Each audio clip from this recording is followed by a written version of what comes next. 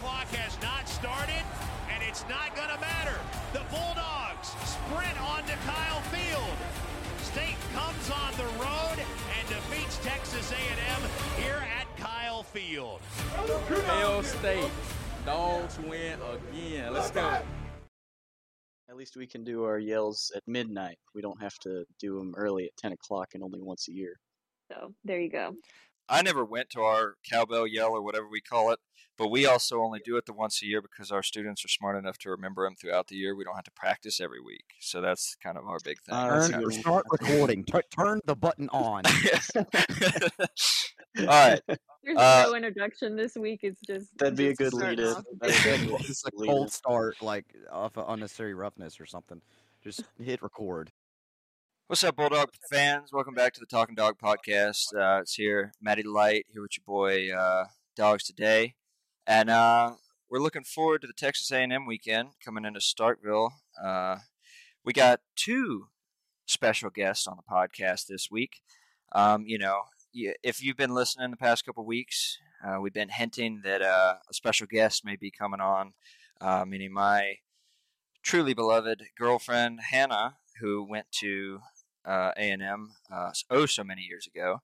So she is on the podcast with us, and we also have Wyatt on here with us. So how are you guys doing today?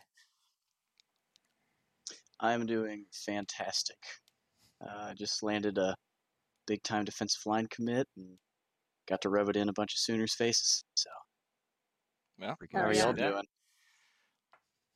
I'm happy to finally be on the podcast and be able to say my 2 cents. I've been talking about your own old lady for so long now. Well, I'm sure you'll have your time.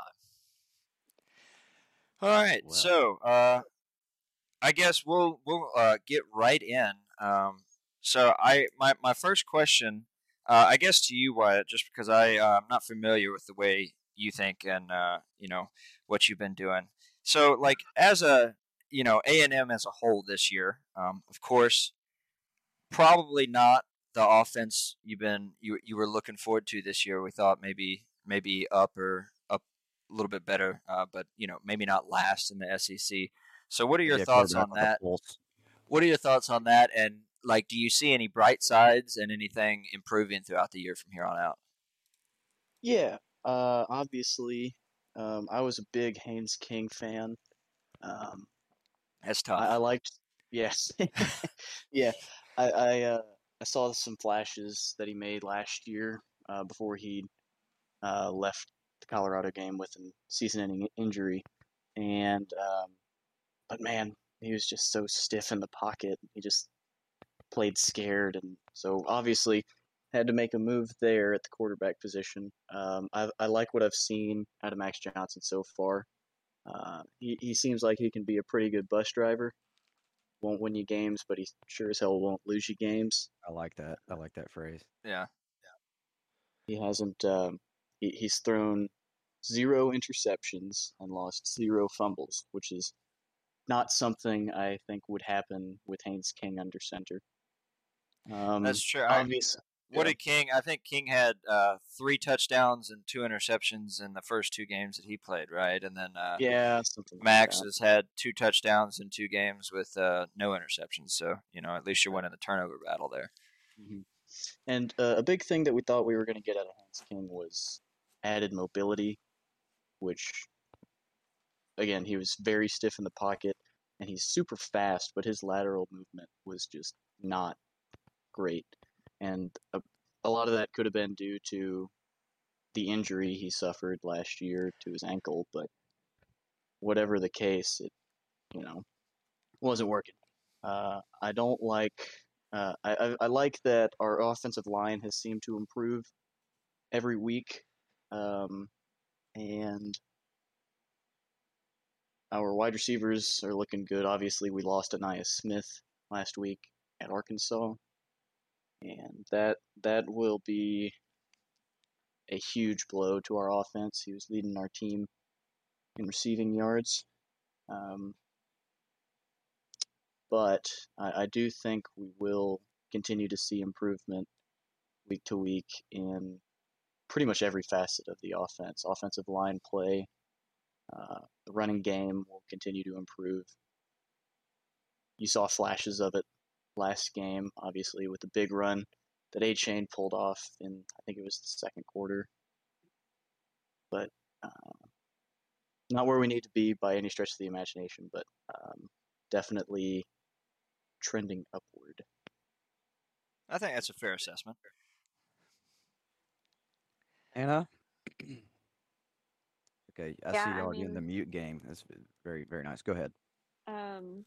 You know, I'm not gonna sit here and pretend like I am a football expert by any means. Like, I can only speak on what I see and what I know.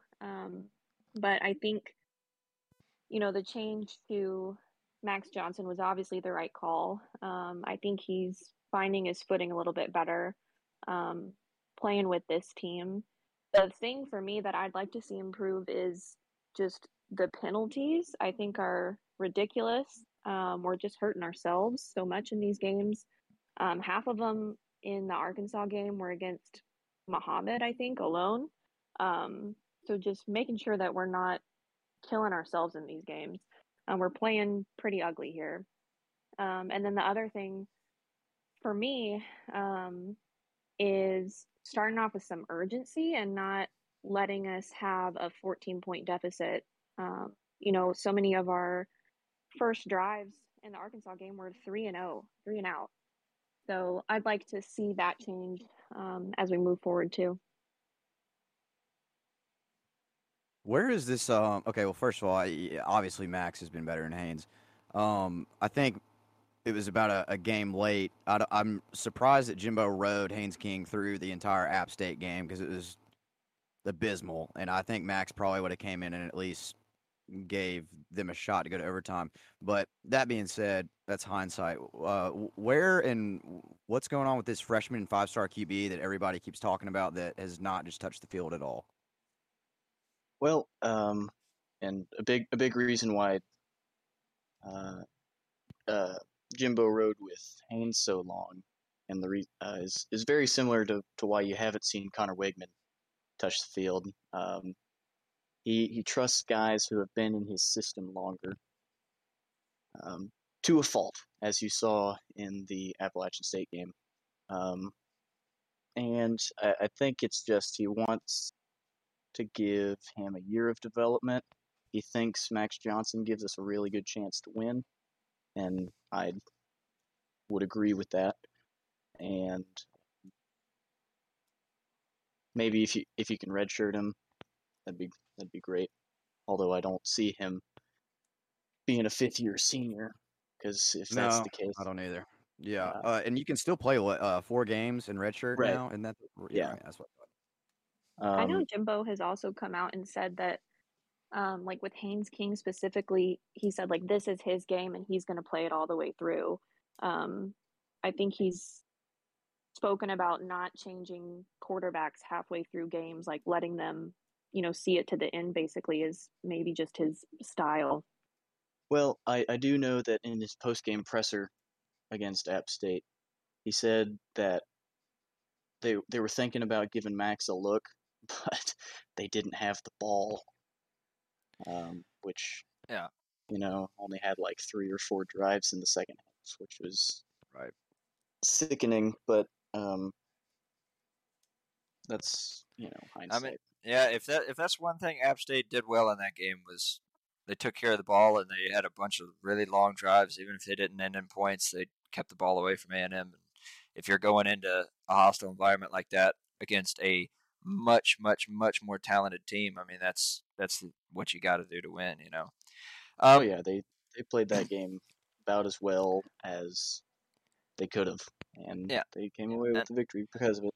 And so I was scouring through some stats today, just kind of getting ready, maybe just trying to find some questions for you guys. And either one of y'all can answer this if you feel like you know the answer, and maybe you don't, and of course that's fine. But I saw that y'all have not gone for any 4th down conversions this entire season. And I know it's only been 4 games. It's early, and I understand that. But, most teams have at least gone for 1 or 2 at this point.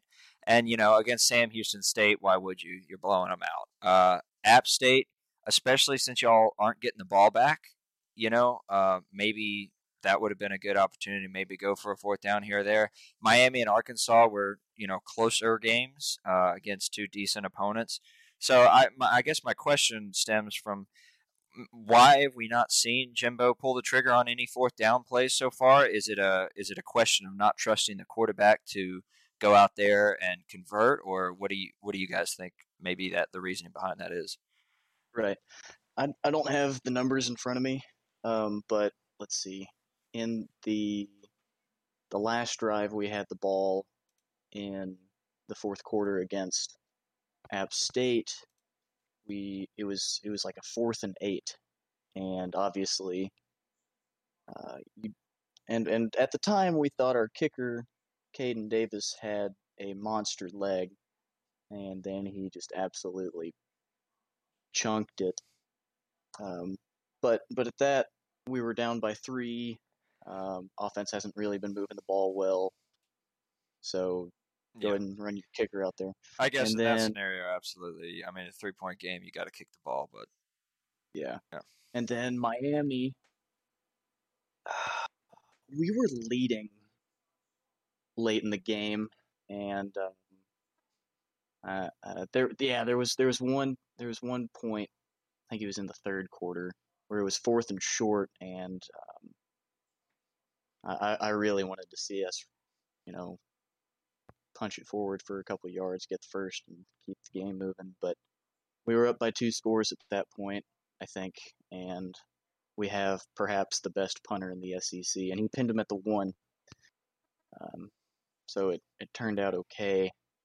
And then in the Arkansas game, I don't recall us being in very many 4th and short situations. I think there was one early in the first half where it was 4th and short on our own side of the field, and we were down by 2 touchdowns. So yeah. And there really hasn't been, it's early in the season. There probably hasn't been a whole lot of opportunities. But I don't know. I just saw that number and it kind of stuck out to me. And I just was wondering if y'all, had thought about that or not. I do believe there's likely been opportunities for us to go for it on 4th. And I would probably like to see some more of that. But obviously, small sample probably doesn't size. have any trust yet. Yeah. I guess that was probably what I was thinking, but yeah. Well, you got any questions, co-host there? Oh, dude, where do I start? I'm not gonna get into the nitty gritty. No, okay, cut me some slack. All right, I will cut you absolutely no slack. You have not cut me or A&M slack this entire football season. There's no slack to be caught. Hey, I gave y'all credit this past weekend. You absolutely did not. Over Arkansas? Yeah, I did. That was a great win. Your podcasts, I listen. I know what you're saying on there. Okay, all right. Well, I mean, anyway, I'm gonna stick to football until you just get the worst out of me here. All right, so we're talking about Anaya Smith for a second. He was 5th in the conference in receiving yards. Obviously, he's out for the year. He broke his freaking ankle, and he wanted to get a second opinion, which is hilarious. But anyway, your next leading receiver is tied for 32nd in the conference. How big of a difference is that going to make in the offense just for the rest of the season? Like, do you have guys that can fill that hole, or no? That's what she said. I think we I think we have sorry. I think we have a lot of talent at the wide receiver position. Most of it is young, is the main issue. Evan Stewart, he caught his first touchdown pass last week, and he was out for the Miami game because he was suspended. Mm-hmm. So that's a big reason why he doesn't have more yards than he does.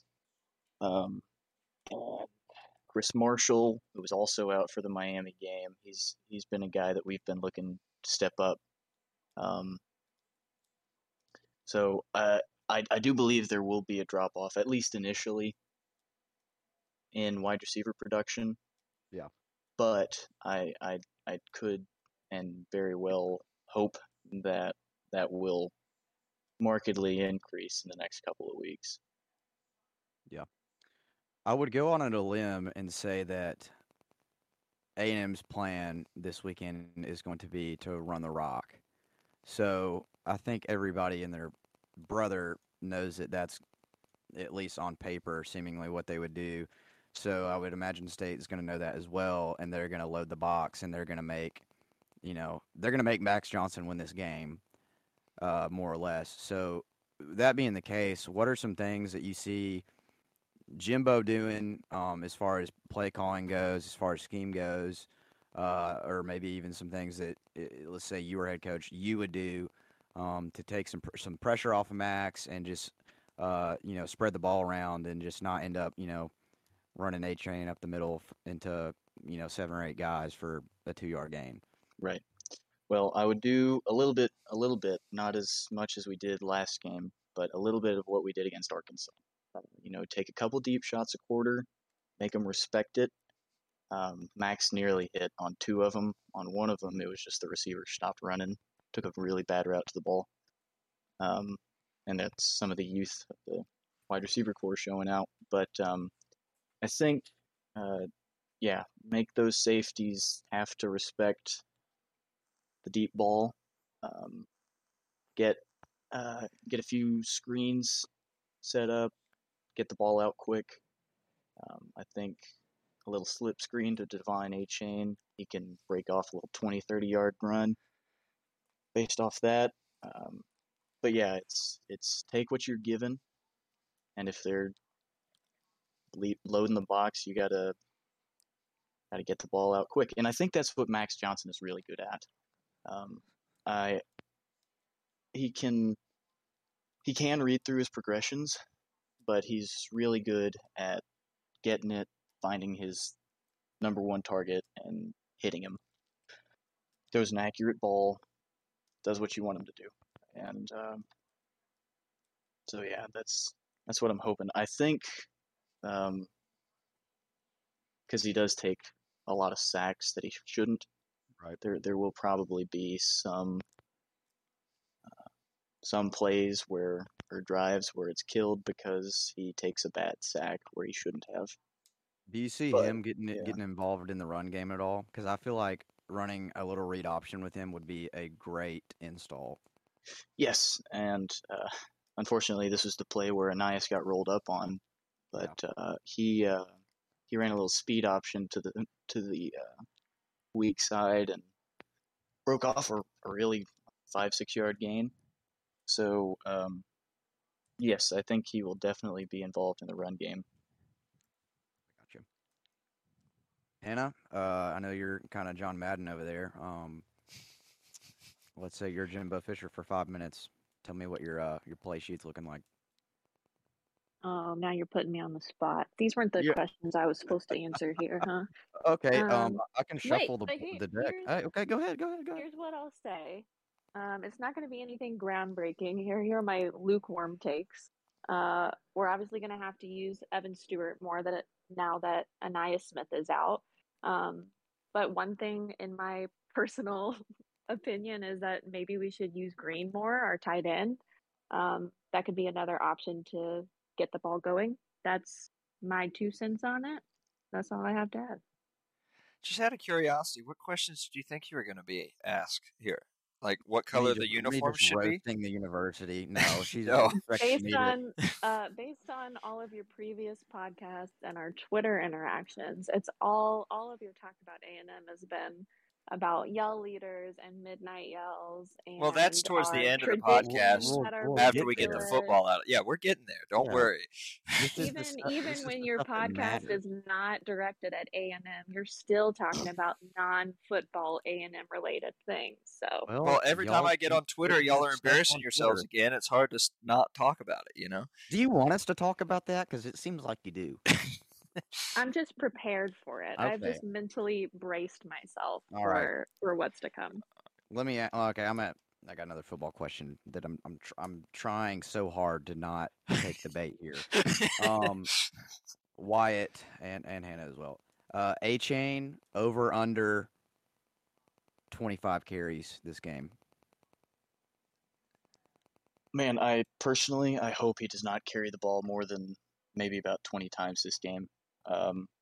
Because obviously he is a fantastic speed back, but I'm hoping to get a little more L.J. Johnson, Ernest Crownover involved in the run game, because, like you said, there's going to be a lot of loading the box, and so especially when we get into those third and short situations, I'd like to see us hand the ball to a little power back and do something with that.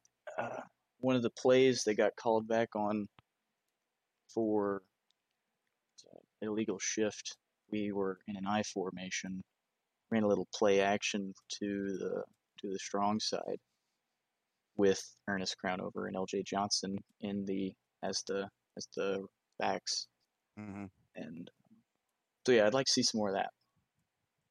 But so I'd take the under. Okay, I got you. So you're saying if it's over 25, you feel like you're probably in trouble. Well, maybe not, but or he's being abused. Yeah, that's more of what I'm thinking. I got you. We can't be relying on him for every single play. No. And another thing about us loading the box is it's not going to look like a traditional loaded box because we run a 3-3-5. Yeah. So we're not going to be doing it, with extra defensive linemen or, like a 3-4 linebacker coming down or anything like that. Like it's going to be from a bunch of different directions, and it's going to be pretty chaotic, which Zach Arnett's defense is like that anyway. But are you taking the under on that as well, Hannah? I am. Okay. Matt? Yeah, so, I mean, looking at just I've only really watched. I didn't get to watch y'all against Sam Houston, but I did watch the App State game. I watched most of the Miami game, and I watched all of the Arkansas game. And it looked like y'all did not have any really. You have to run the ball to get any sort of air game going because, of course, y'all threw for 364 yards against Sam Houston, but I'm not even going to count that as whatever. But against App State, King threw for 97, and Johnson went 140 against Miami and 151 against Arkansas. Arkansas being one of the worst pass defenses in the nation. But it really didn't open up very much passing until A-Chain started actually pulling off a couple of those runs. So I just kind of wanted to, reiterate what we were just talking about is I feel like our key to success in stopping y'all in the offense is containing that run early and not giving him a bunch of big chunk plays early. And I feel like if we can do that, then we make Max Johnson have to pass the ball, and I think that's how we win. That's my recipe for a dub here from a defensive standpoint. Crazy stat here as far as A-Chain goes. His worst game is actually versus Sam Houston. He had 18 carries for 42 yards, which is a 2.3 yard per carry average. Wow, which is mind-blowing. But he had 8.4 yards per carry last week, so that might be telling of how terrible Arkansas's freaking defense is. But yeah, that's a little fun stat there. All right, Hannah, are you ready? Well, I'm so ready. Hold up. Bring it on. Hold up. I got one more football question before we go off the rails here. All right. Good. So looking at y'all's schedule from here on out, and I'm just saying this is worst case scenario for you guys, I guess. So say you lose to us on Saturday, then you play Alabama at Alabama. That's an L. It's not going to be anything else. You're going to beat South Carolina. Ole Miss, I got you down for an L right now against them. I don't know. Maybe you pull that one off. Florida's at home. Yeah, that's at home. Yes, home, right? Yeah. Florida, to me, I think y'all can beat Florida. Auburn is a dumpster fire. UMass. I think LSU is going to be a good game just because LSU is improving this year. They're still not very good. We should have beat them. We're a better team than them, but they are improving. And LSU, for some reason, always plays y'all really well. It's in College Station. And it is in College Station, so I hope it goes to 18 overtimes again. But my question is say really looking at the rest of y'all's schedule, worst case scenario for you guys probably is 8-4. And I was wondering, say that happens. Say it's worst case scenario, y'all in the season 8-4, you get a decent bowl game. It doesn't really matter whether you win the bowl game or not at that point. I mean, after the offseason that y'all had with all the recruits, #1 recruiting class of all time, you spent more money than God himself has ever seen. And I was wondering, like, what does that say at the end of this season? Like, how disappointed are y'all, or if at any, or is that a good is that a good, is that acceptable, I guess, for y'all's fan base at that point? And how do you feel about Jimbo? Yeah, I If that's guess. if, Right. saying that it pans out that way. Obviously, you have to look at how the games went. If our offense doesn't get off the canvas at all, and we sleepwalk to an 8-4 season, then and Jimbo doesn't hire another offensive coordinator in the offseason, then you start to have some questions about him. But that #1 overall recruiting class are all true freshmen or redshirt or will redshirt. So I think this isn't the year to make that seat super hot. Right. If worse comes to worse. Well, it's all guaranteed money. It's too expensive to be. Yeah, Right. you can't really buy him Yeah. out this year anyway. Yeah. And to be honest, with that recruiting paying. class, in my mind, you got to at least give him a year or two to see how it goes. But You also have to retain that class. Like with the portal now and immediate eligibility, like that's going to be a challenge. Yeah. And I mean, we're going to see some attrition. Right. Obviously, you hope that attrition is because the guys that didn't pan out are the ones who are transferring, and it's not the guys who went off a train wreck. Yeah, that are or the guys transferring. that are just like cancers. Right. Yeah. Yeah. And I mean, there's probably going to be losing out. Oh man, I really wish that guy would have stuck around, but it happens. Yeah. But I think, yeah, I don't think this is the year to panic. Obviously, would not be happy by any stretch of the imagination with an 8-4 season, but it's not a fireable offense yet. Yeah. Gotcha. Hannah, anything to say add? I've been a A&M fan for, I'm gonna date myself here, but close to a decade. So I have been through it with getting your hopes up for things that do not pan out with this football team.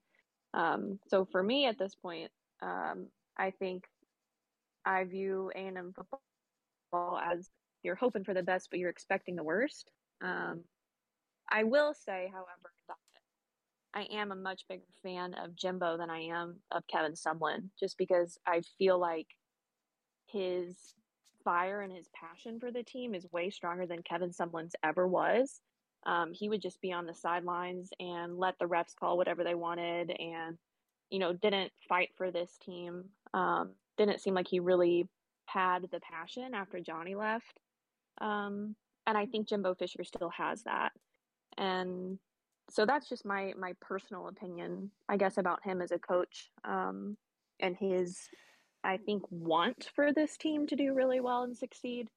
I do agree. I think our team is young, and unfortunately, that's going to take some time to mesh together and figure everybody out, and work well together. So I agree. I don't know that I'm expecting this year to be our year by any means, but man, I've been saying that for several years now of, oh, next year.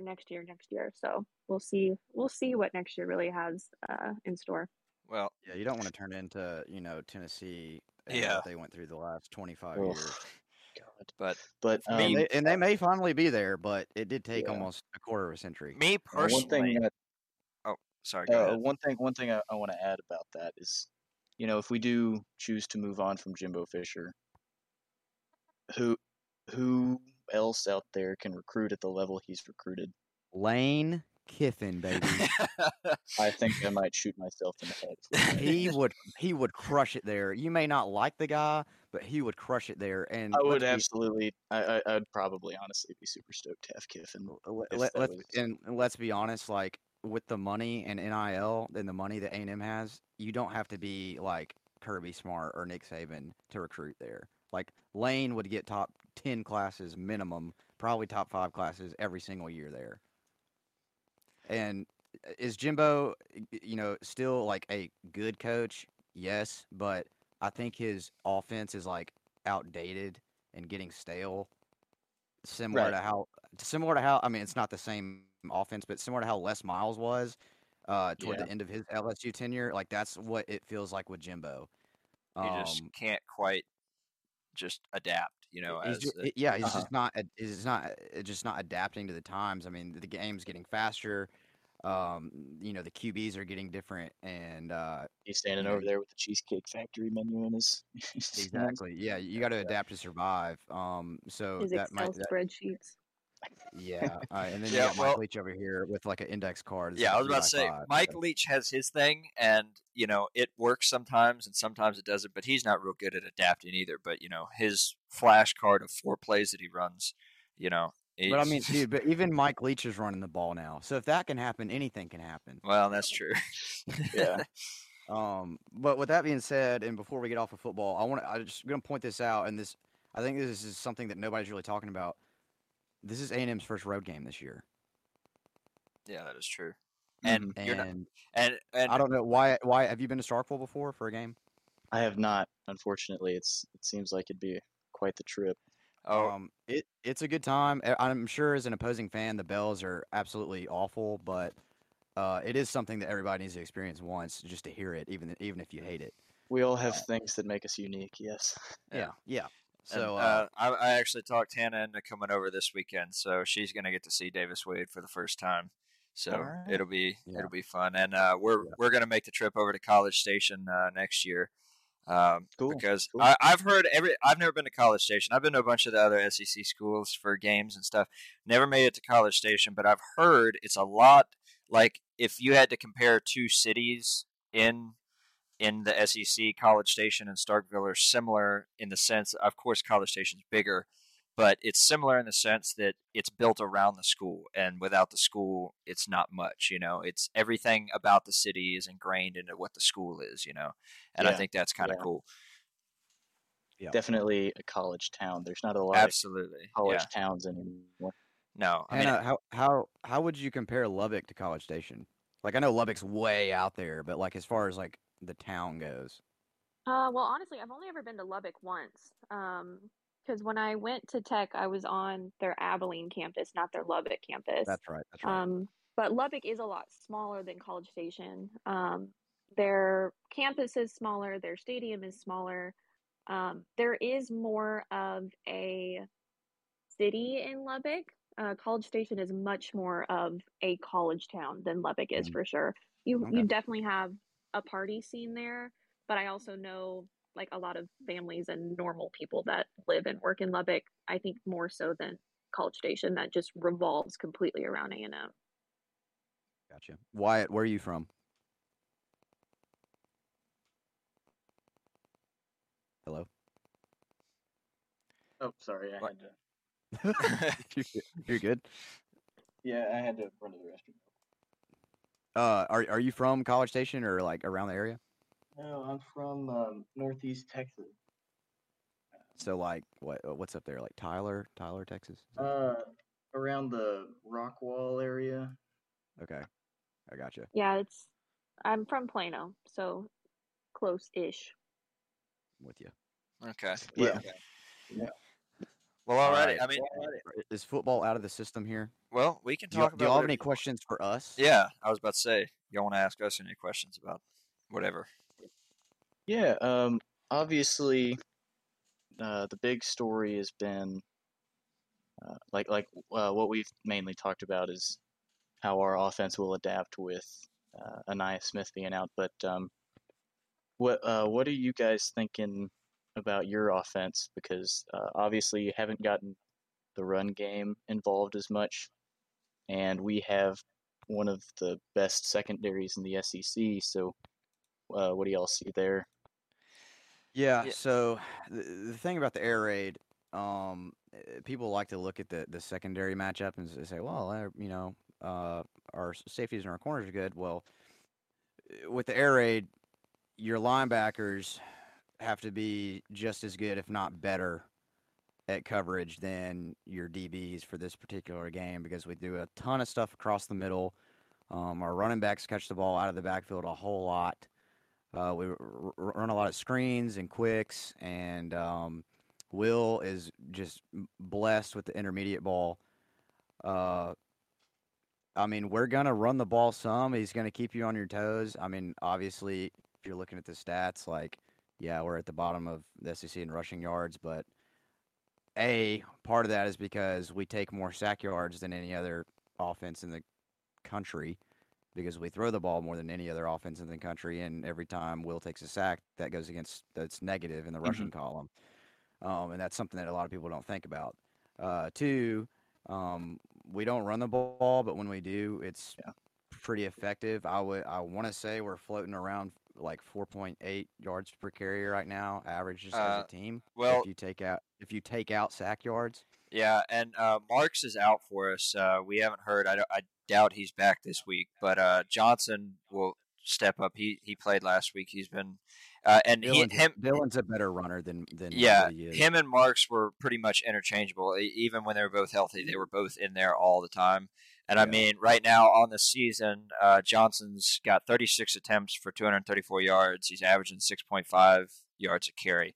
Of course, we haven't played an SEC defense other than LSU yet, but he's a decent runner, and he's not a guy that's going to hurt you every more play. Of a true running back than but Marks is. He's definitely got to keep you honest and not just sell out for a pass every single time. And like my co-host was saying, is we don't throw the ball like up and over a whole lot. We will if we catch y'all on your heels, but we don't, throw it up and over you very often. It's a lot of stuff in front of you. If you're playing soft coverage, we're going to take those 4, 5, 6 yards time and time again, So yeah, it's air raid, but it's TOP. It's time of possession air raid, and it's a lot more so than it used to be, especially Leach's days at Tech. I mean, we don't run a lot of up tempo, really at all.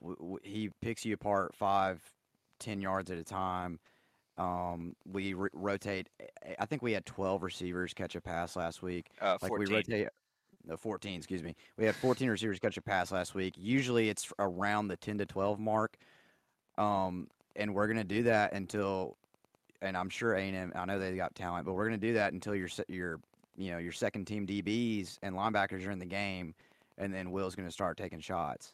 And we're outscoring opponents 52-7 in the first quarter this year. He's just going to pick you apart, and it gets old, and I'm sure it's really annoying to watch on TV from an opposing fan base. But that's just how it works. It's almost like the Power Eye version of the air raid is what we do right now. And it's actually a good comparison. Will is super accurate, but he just doesn't have the Josh Allen cannon in him. So he sticks to what he's good at, and that's just taking what the defense gives him. So I can't really answer that 100% because it's more going to depend on the way that A&M schemes. If they're bringing pressure, which is what I would do because that's what LSU did and it worked, he is going to struggle at times if we don't adjust the playbook or Mike Leach's little note card into throwing screens and throwing quick slants and stuff. So that's it from an A&M perspective, from an opponent. That's what I would do. But if y'all sit back and just let him do his thing, it's probably going to be a long day. Okay, cool. Yeah, because I think we're going to be rolling with the 3-2-6 again this week, like we did for a lot against Arkansas. Yeah. And you didn't see it much in the first half, but there towards the second half, we were mixing in some weird, wonky little blitzes where you'd have 5 guys up on the line of scrimmage, and then one of them would back off, and you'd never know who. Right. Probably see some safety blitzes is what I'm expecting. So yeah, I mean, I think we're gonna try to follow the LSU model a little bit with some tweaks, but yeah, that's really good insight. Yeah, that's definitely his weakness is elite. Really, especially pressure up the middle. He does pretty good when pressure's coming off the edge. It's stepping up and delivering, but when I don't know how big of if y'all have any nose guards or anything that are elite, but if y'all bring some pressure up the middle in the in the A gaps, especially it will rattle him because he doesn't like to like roll out one way or another. He will. He actually delivered one of his best passes of his career last week, rolling to his left. But he doesn't do it near as often as he does stepping up in the pocket and delivering. So if they follow the LSU model, it'll probably be a really good game. I think our big nose tackle McKinley Jackson. I think he's still hurt. But we definitely have some big hog mollies that can clog up the A gap. Hog mollies. I haven't heard that right. Yeah. Papa Hog Molly, I am sweating. one. I think I heard it in an NCAA video. That's awesome. All right. Okay, I think I got football out of my system. All right, sounds good. I got one question. For I saw you. Hannah. Shoot. Hannah unmuted the mic. This is Okay. a football related. Oh, Question. I know. Go ahead. Okay. You're talking about how, your cowbells are super annoying for opposing fans, and I'm sure they are, and I just cannot wait to experience that this weekend. But I was just wondering, do you think that your predictions for the outcome of this game would be any different if it was played in College Station, as Yeah, opposed to Starkville? absolutely. Because I think like y'all's cowbells are crazy annoying, but our yelling is also freaking annoying. Even as an A&M fan watching games on TV, I can hear the 12th man yelling, and I'm like, dang, that's loud. Yeah, for sure. Just wondering how much of a factor you think that is. Yeah, A&M is a top 5, I think, intimidating environment in college football. I even particularly remember the COVID year when y'all snuck in like I think 40,000, and it was supposed to be like 15 or 20% at the time. And I think y'all were playing Florida, and y'all beat Florida. I don't remember how loud just 40,000 people was on TV, and maybe they were picking up all the sound. And Dan Mullen complained about it, and I think that's why I remember it. Yeah, I was at that game. Yeah. And so what you saw was it wasn't packed obviously because of COVID, but the more packed than usual student section. What you didn't see was the dang near empty alumni side. Yeah. So we might still have been at quarter capacity, but every single person that was in that stadium was right above the Florida bench. Yeah, it was loud. But TV can play some tricks. But to answer your question, and okay, we went to College Station and we're all sophomores last year, and Will won the game. And I don't really think that A&M's any better or worse than last year from what I've seen so far. I think they're more talented, but until I see y'all are a quarterback away from being a really good team, but that's a really important position, obviously. So if it was in College Station, I probably couldn't pick who would win. But it being in Starkville, I feel comfortable about it, especially considering A&M has not been on the road at all this year. I think that's a recipe for disaster for them. I guess we will see. Time will tell. I'm so excited to be there. Yeah. Are you going to bring some earplugs? Yeah, I mean, when I first started going there, about it. Yeah, if your ears are sensitive, I almost would, because it is loud when those bells are going off. We're not supposed to ring them, on like third downs, and when we're on defense and stuff, we're supposed to yell. But as soon as they hike the ball, then they start ringing again, and they don't stop, and it is incredibly loud. So, if but yeah, I mean, you shoot guns and stuff, like you'll be fine. You're gonna be annoyed, but like you'll be fine. Yeah. I'll be the sole Aggie yelling in our section, waving my white towel by myself. Oh, a good thing is you can basically wear the exact same colors, and nobody's probably gonna look at you. So anyway, all right. Well, Matt, do you want to lead off the non-football exclusive section? Or shall the I? Exclusive non-football section of the podcast. Well, I just have like one question with the whole midnight yell thing. Like, I understand, it's been a tradition for so many years, whatever. I just don't understand why the yell leaders get down there in their overalls, do all the weird gestures with the whoops and shit, and make all the really, really, really, really bad jokes. I mean, is that supposed to be like a hyping y'all up for the game thing? No, because that is. What is that? What is the point of it? The bad jokes are tradition, and I know that sounds. That's what I said. That is exactly what I said. I know that sounds is insane. How it's been. That's how it's supposed to be. Yeah, ever since, so You can see my they face used right to now. do they used to do the yell practices on the steps of the YMCA building that's on campus. And so what happened, and so what they would do is they'd go up there and they'd tell these really awful jokes about Ol Rox, the good ag, and how he would somehow violate or murder or something or other the opposing team's mascot or something, and then everybody would whoop and whatever. Um, but another thing that you probably noticed is they kind of walk funny. The yell Yeah, leaders do on the They yeah. do sideline. everything for me, So except for the jokes.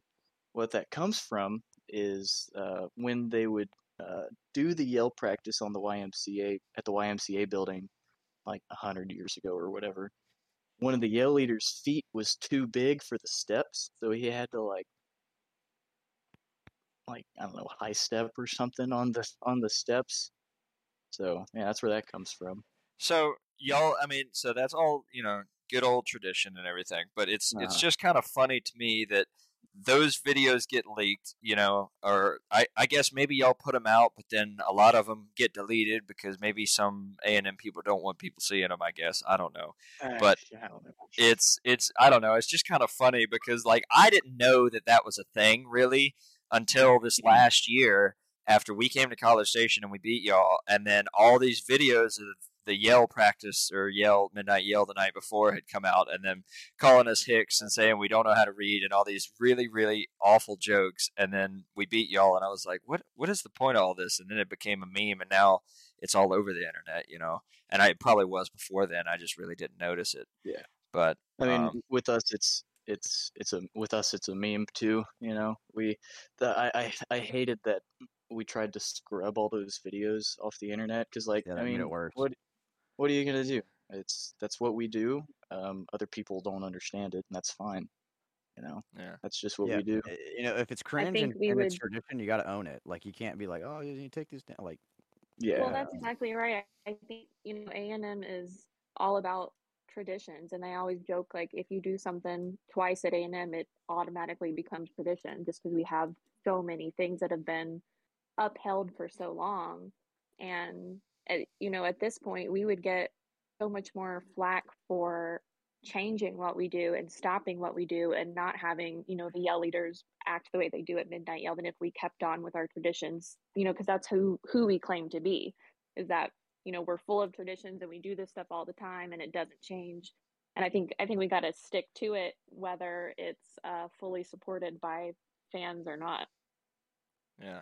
And Wyatt, you're a junior, you said, right? So you can't even yes. whoop yet, right? You can just what do you do? No, I Just have whoop? to a whoop. Oh, okay. well, I could so tell you y'all a story about a wildcat if well, yeah. So you shot three oh my times and God. missed, right? I shot 3 times, hit him on the third try in like Oh, the okay. foot, and then whoop. Gotcha. Yeah, I've heard Yeah, the see, You I story can told you before. you can this literally do story. whatever you want, bro. It is a free country. Well, it's a free-ish country. You can yell however you'd like. Do you have your ring yet? No, I don't. I'm at 86 hours right now. Oh, you're so close. Yeah, I'll get Is it that in April. Nice. What do you get it at 90? 90. Yeah. Okay. Okay. so? Cliff, you got any questions for him? Yeah, this is a great follow-up question. Me and the rest of the nation, pretty much, were wondering just like, why is A&M just perceived so much as a cult? Well, Because it is. yeah. Yeah, I mean, At least you're honest.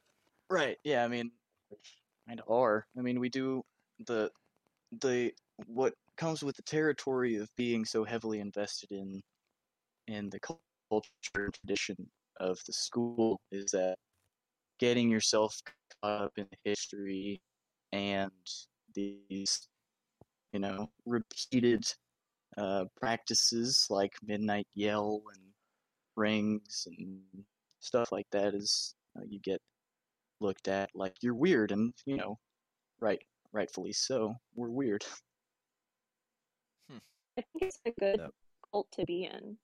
I think that No bias. something that no, but like if you're in it, you get the benefits of it. And one thing I will say about College Station is that like you can feel the like acceptance and friendliness, I think, on the campus. Like everywhere you walk, people are saying howdy to you. Well, unless you walk out of the stadium people- early and then they cast you out. They want you to be not be a 2%er, but we don't have much love for tupers down here.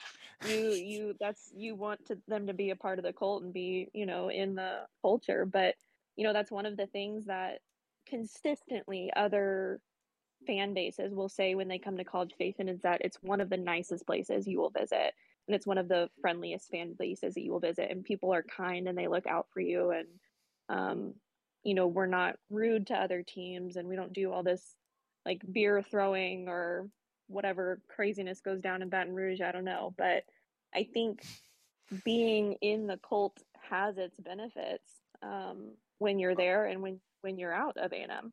Well, to the point of the 2%ers, I will say this. So in 3 years from now, when Jimbo's gone and y'all have hired Lane, right? He's been begging on the media and on Twitter and all this, begging for fans to show up to these games and stay after halftime. And I think he'll be really happy at A&M because y'all are. I will say, even if y'all are losing, y'all are pretty good about staying in that stadium. So you would love it for sure. Yeah, respect to the fan. Y'all do have an excellent fan base. And to go off what Hannah said, I'm like not trying to compare here, but it sounds like very similar because like oftentimes people say people at State's fan base is like well, our motto has like always been like family. It just feels like one big family, and it kind of sounds like you're saying the same thing, even though y'all's family is just like a lot bigger than ours. But the same vibe is what I'm getting, and as much crap as I give you, like I do look forward to like going there because it does seem like an interesting place, and I don't have any bad blood with any A&M fans. It's more of just like the weird antics and the cringy stuff that I have to endure on Twitter. But like you said, it's a good cult to be in, and as weird as that sounds, like me and Matt can kind of relate in a way, and I feel like anybody that's probably in a fraternity can relate because it's like it is a cult, but at the same time, it's like the best time of your life, and for if you go alumni or whatever, and you meet people the rest of your life, and you always have that in common, Yeah, so, you threw me the grip, or like, you're a Pike, or you're SAE, or you're Sigma Chi, so and so. Well, me too, and you can end up getting jobs that way, or is simply just making friends that way, or getting connections, or even freaking discounts. So I get what you're saying, and it sounds very similar. So I hope you enjoy your time in Starkville, and other than the 3 or 4 hours inside the stadium. Well, and we'll see. Everybody will be nice to you inside the stadium, probably except for me and Cliff. But other than that, everybody will be nice. Yeah, nobody's gonna even be looking at you, like, especially since you're not like, unless you're an Ole Miss fan, you're gonna be treated like extremely well. Now, if somebody wearing those colors comes in our stadium, it's like you turn the switch off, a Mississippi State fan, and they're automatically like, oh, I fucking hate you. Like, I'll kill you. I mean, you guys don't bark like Georgia fans. No, that's tough. No. If I saw somebody do that, I would like disband them from like our own fan base. I'd probably beat them with a cowbell. And that kind of goes back to a couple years ago out in the student section when we opened our very first, the first year we played at the new Duty Noble when we had reopened it. A couple of the new like freshmen, sophomores were out there that had not been to like a real baseball game at Mississippi State, and we hit a home run and they threw their beers in the air, and everybody was standing around like chastising them because that's an Ole Miss thing. We don't do that in Mississippi State. Like we're not wasting good beer. That's just disrespectful. And that was one of the big things. Like everybody was like, if I see you doing that shit again, you're out of here. We're not doing that shit, around here. So. But all right. So like wrapping this thing up, unless either one of y'all have any other questions, we're going to do some score predictions. I have one, and it's really off the wall, and I brought it up like a week or two ago, and I hope Hannah listened to it. I need somebody to address the jizz jar. I did listen to this podcast. That was a rumor made up on a message board, probably by an OU alum. I even saw it on an A&M message board from like 7 years ago. Yeah, that was the message board, and that guy is an OU alum. Okay. So it's made up. That's the story we're standing behind. I'm gonna take your word for it, Wyatt, because you seem like I've never heard of it. I've never heard of it until this year. All right. Same. But yeah, And the yell leaders are so watched and so like scrutinized and have to be. They're just in the spotlight at A&M. Like, there's no way that and they're something always like in the that core goes on. themselves too, so they have Yeah, that so Well, many rules. Matt and I didn't think it was something like recent. We thought it was something from like, I don't know, the 40s or something. And then like obviously they stopped and then somebody like brought it up again saying like, oh yeah, my grandpappy told me about this when he was an Aggie in the 40s. I didn't know the validity very Uh, much. I yeah, saw it on the board and then I saw it on other schools' boards and all of them were at least 2 years old and I was like, why is nobody talking about this till now? yeah. So Probably sliced bread or something. I Yeah. guess. I don't know. Interesting. All right. Okay, before we get into the picks, I got one thing. I want y'all's top 3 most hated fan bases from an Aggie perspective. Oh, man. Texas. Being 1 or 3? Yes. Yeah. Let's In order. okay. Let's go 1 through 3. Let's go Texas, LSU, Arkansas. And Arkansas really made a hard move for number 2 last week. Okay. Um Yeah, there. I was gonna start with Texas and LSU for sure. The third one I think is a little up in the air for me. I think, we've got this rivalry now, I guess, that we're doing with Arkansas. I think me just personally, I hate Ole Miss. Maybe they would be fourth. Maybe Arkansas would be third and Ole Miss would be fourth, but it's close just because I don't have respect for Ole Miss. well done, Matt. What? You're teaching her well. Yeah, she knows the deal here. But I do gotta ask, what's the thing with LSU? Because like I have a whole bunch of I'm from South Mississippi. I have a whole bunch of LSU fans that I grew up with throughout high school, and went to school together, and have still been very close to this day. None of them really cared about LSU or about A&M, excuse me, until the year that it went into 7 overtimes and A&M won that game, and LSU felt like they got cheated, and now all of them scathe and hate y'all. Is that where y'all's hatred started for LSU, or was it before that? Well, mine personally started whenever I started watching football because LSU always played trashy. Those Les Miles teams were just composed of terrible people. They had some dogs though. They Yeah, did they have did. some dogs. But I just, oh, and it probably stems more from a hatred of those LSU teams of yore than it does from actual fans I've interacted with. Most LSU fans are fine Okay. that I've interacted with, at least. But So it's more of a you know. hatred for the school instead of the fans. Yeah, Gotcha. Okay. That's fair. I would say for me, it probably started just because they, scheduled that as our Thanksgiving week game. So they're, trying to align that up as a rivalry between us and them as well. So that made it a little more so just because of the timing of that game every year. But I was at the 7 overtime game, so I think for me that even just escalated it even more. Stayed until the very, very end, watched all of it, and I think since that time it's been like, oh my gosh, we've got to come out and just completely kill them, and that has not always been the case, but since that game, that's kind of how I felt. fun fact: when Ed Orgeron is at Kyle Field, Texas A&M is 2-0. Obviously, the 7 overtime game, and then he came to the Miami game because his son's an assistant on the Oh yeah. Miami staff. That's So right. yeah, That's a fun fact. go Tigers. All right. Rounding Yeah. this bad boy off here. We'll start with Hannah, ladies first. What is your score prediction for this weekend? I don't know. I want to be hopeful, and I think I am. I'm saying A&M's going to take it, but it's going to be close. I think I see it somewhere falling in a similar range of what we saw with the Arkansas game. I don't think it's going to be super high scoring, but maybe 28-20. 24 is my prediction. A&M. Okay. Wyatt, what you got? I got Ags 31-21. I think it's going to be this, and this is before I knew what the score of the Egg Bowl was last year. But I think Durkin's defense is going to have similar success to what he did last year when he was running the Ole Miss defense. And I think the run game is going to find early success, and the offense is going to find success from there. Okay. Not to poop on your Durkin theory, but I will point out it was raining that game.